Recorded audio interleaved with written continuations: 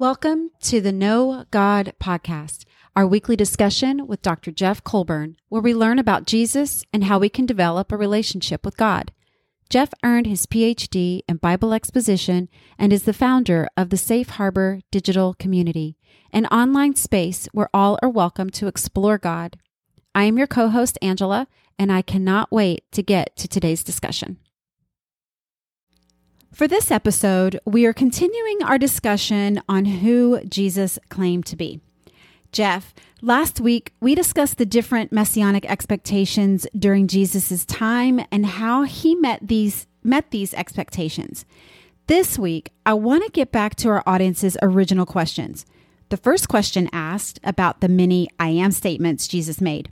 The other question asked if Jesus' divinity is a historic fact or just a matter of faith. So let's start with the first one.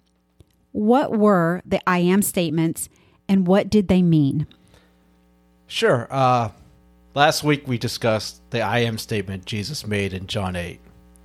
And this is where he responded with the statement, "Before Abraham, I am." And he's using the same name God used with Moses. And by using this name, Jesus is claiming to be God. And the Jews knew exactly what he was saying. And that's why they picked up rocks to stone him. But I think this question is specifically referring to the I am statements in the book of John. So what are those I am statements? Well, in the book of John, Jesus makes 7 different I am statements. He refers to himself as the bread of life. He's the light of the world. Jesus is the gate. He's the good shepherd. Jesus is the resurrection and the life. He's the way, the truth, and the life, and he's the true vine. He refers to himself as a lot of different things. What was he trying to tell the people? Well, he's really speaking to who he is and to his purpose. And he makes these statements within specific contexts. So, for example, John 6:35. This is when he makes a statement that he's the bread of life. Now, he just fed 5,000, and the crowd wanted more food. So he tells them, whoever comes to him, they're never going to go hungry or thirst again. So what did he mean when he said that he is the bread of life? Well, this statement has eschatological significance. And as we mentioned last week, eschatology refers to the end times. So we read in Revelation 7:14-16, that those who wash their robes in the blood of the Lamb being Jesus, will never go hungry or thirst again. Now remember, God delivered manna to the Israelites while they're in the wilderness. And while this may have satisfied their hunger temporarily, those who ate of it eventually died. So God is the supplier of this divine bread, or the bread of life. Whoever eats this bread will live forever. And Jesus is claiming to be that divine bread, and that he should be the object of their faith. And whoever believes in him will have eternal life. So eating the bread of life means having eternal life through faith in Jesus. How about the next statement where he says that he is the light of the world? Yes, in John 8:12, Jesus says that I am the light of the world. Whoever follows me will never walk in darkness, but will have the light of life. So in Genesis, we read God's first creation is light. And then further in the Old Testament, God leads the Israelites as a pillar of fire, and this lit their path during the night. And often God's saving work is described as light. David wrote in Psalm 21, sorry about that God is his light in salvation. God's wisdom is that light that illuminates his people. Psalm 119:105 states that your word is a lamp to my feet and a light to my path. Jesus is the incarnation of God's presence on earth, and his work is described as light 16 times in the New Testament. John himself wrote that God is light, and in him there's no darkness. Jesus is that light, and his disciples walk in that light.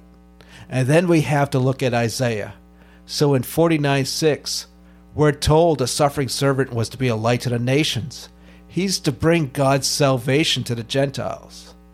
Last week we discussed Jesus' claim to be that suffering servant. So, Jesus is the light to the Gentiles, and it will be through him that they'll be led back to God. Well, that makes sense, because most Christians are familiar with being the light. But what did Jesus mean by saying he is the gate? Now, that one is a little confusing. Yeah, that could be, Angela. But the people of Jesus' time, they're familiar with shepherding. And they knew that the shepherds often put their sheep in a pen at night to protect them. And the only way in and out of that pen was through a gate. So in John 10:7-9, Jesus states that he is the gate, and anyone who enters through him will be saved. So he's using something people recognize. He's claiming to be that gate, and he's referring to the people as the sheep. So like the gate to the sheep pen, Jesus is saying he's the only way to God. And we're told this in Psalm 118:20. And it says, "This is the gate of the Lord, that the righteous will enter through." So Jesus is telling us that there is no other path to God, that it's only through him that we may be saved? That's correct. It is only through our faith in Jesus that we can be restored to God. There is no other way. Interesting. Okay, so what about the people, Jeff, that do not believe in Jesus? Well, Angela, if we are to believe Jesus and what he taught, we have to accept all that he taught. In this statement, he's clear. He is the gate and the only way to God. He makes a similar I am statement that shares this point. He says that he is the way, the truth, and the life, and no one comes to the Father except through me. So before we move on to that statement, I want to finish Jesus' shepherding analogy in John 10. So what makes him the good shepherd? Well, Jesus actually makes two good shepherd statements. First, he says he's the good shepherd who lays down his life for the sheep. And what he's saying is, like any good shepherd, he's willing to risk his life to protect the sheep. But he goes beyond this. His death is not accidental. It's God's will that Jesus lays down his life for the sheep. They're in danger, and he sacrifices himself to save them. And then in the second good shepherd statement, he says he knows his own and that they know him. By making this statement, he's describing that mutual intimacy that he shares with the Father. And it's the same level of intimacy that he wants with his followers. And it's because of his love for his sheep, that is his people, that he's willing to give his life to save them. Jeff, we see Jesus make an interesting response to Martha when she says that her brother Lazarus will rise again on the last day. He says that he is the resurrection and the life. Yes, that's the fifth I am statement in John. And what he's saying is that those who believe in him will have power over death. Yes, they may suffer a physical death, but they're going to have life beyond the grave. They're going to have eternal life. But what he's also saying is that if you follow him, you're able to experience that same power today. Now you mentioned this I am statement earlier and that it affirms Jesus's I am the gate statement.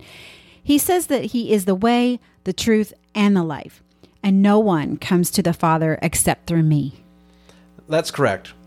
He is saying he is the way to God. And this is because he is the truth of God and the life of God. And now he's the truth because he's the embodiment of God's revelation. He says and does exactly what the Father instructs him. He is the Word made flesh. John tells us, right? 1 John 5:20, that Jesus is the true God and eternal life. And because of this, he's the only way to God. Those who come to the Father, Jesus, will experience eternal life. And that's why the first Christians were referred to as the followers of the way. In the last I am statement, Jesus calls himself the vine. Yes, in John 15, he states that I am the true vine, and my Father is the vine dresser. Every branch in me that does not bear fruit, he takes away. And every branch that bears fruit, he prunes so that it may bear more fruit. Again, he's using a context that the people of his day would understood. They know the role of the vine dresser. They know you have to trim the branches to produce more fruit. They also know you have to remove the dead branches to make room for the more fruitful branches. So, in this statement, his disciples are those fruitful branches. And he's saying that they can only grow by being connected to the vine, meaning they're completely dependent on him, as his life flows through them. And the fruitfulness is just a result of that spiritual life with Jesus. And how we do this is by keeping his word. He says in John 14:15, "If you love me, keep my commands." But Jesus is also saying something in this statement. He's saying, like any branch that's apart from the vine dies, he is telling us that any person apart from him will surely die. Jeff, from the 7 I am statements, he appears clear that only through our faith in him can we be restored to God and experience eternal life. That's correct. So to sum it up, he's telling us that not only is he one with the Father, he is the only way to the Father. In order to experience eternal life, you have to believe in him. And to grow as a disciple, you have to continue to follow him.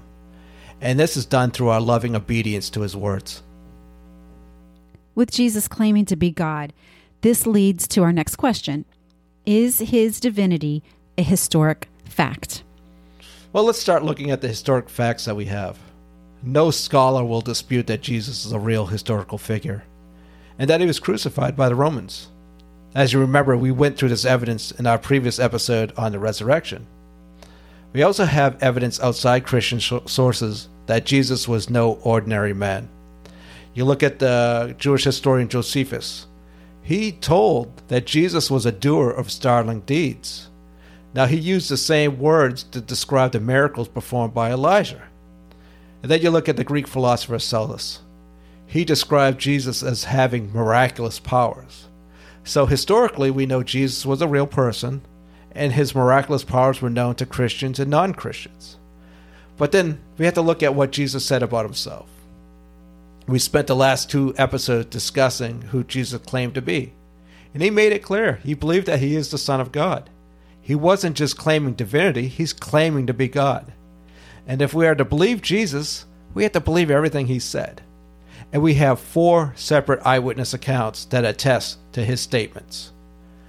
I believe C.S. Lewis gave us 3 options. Either we believe Jesus and what he said, and he's Lord, or he's either a lunatic or a liar.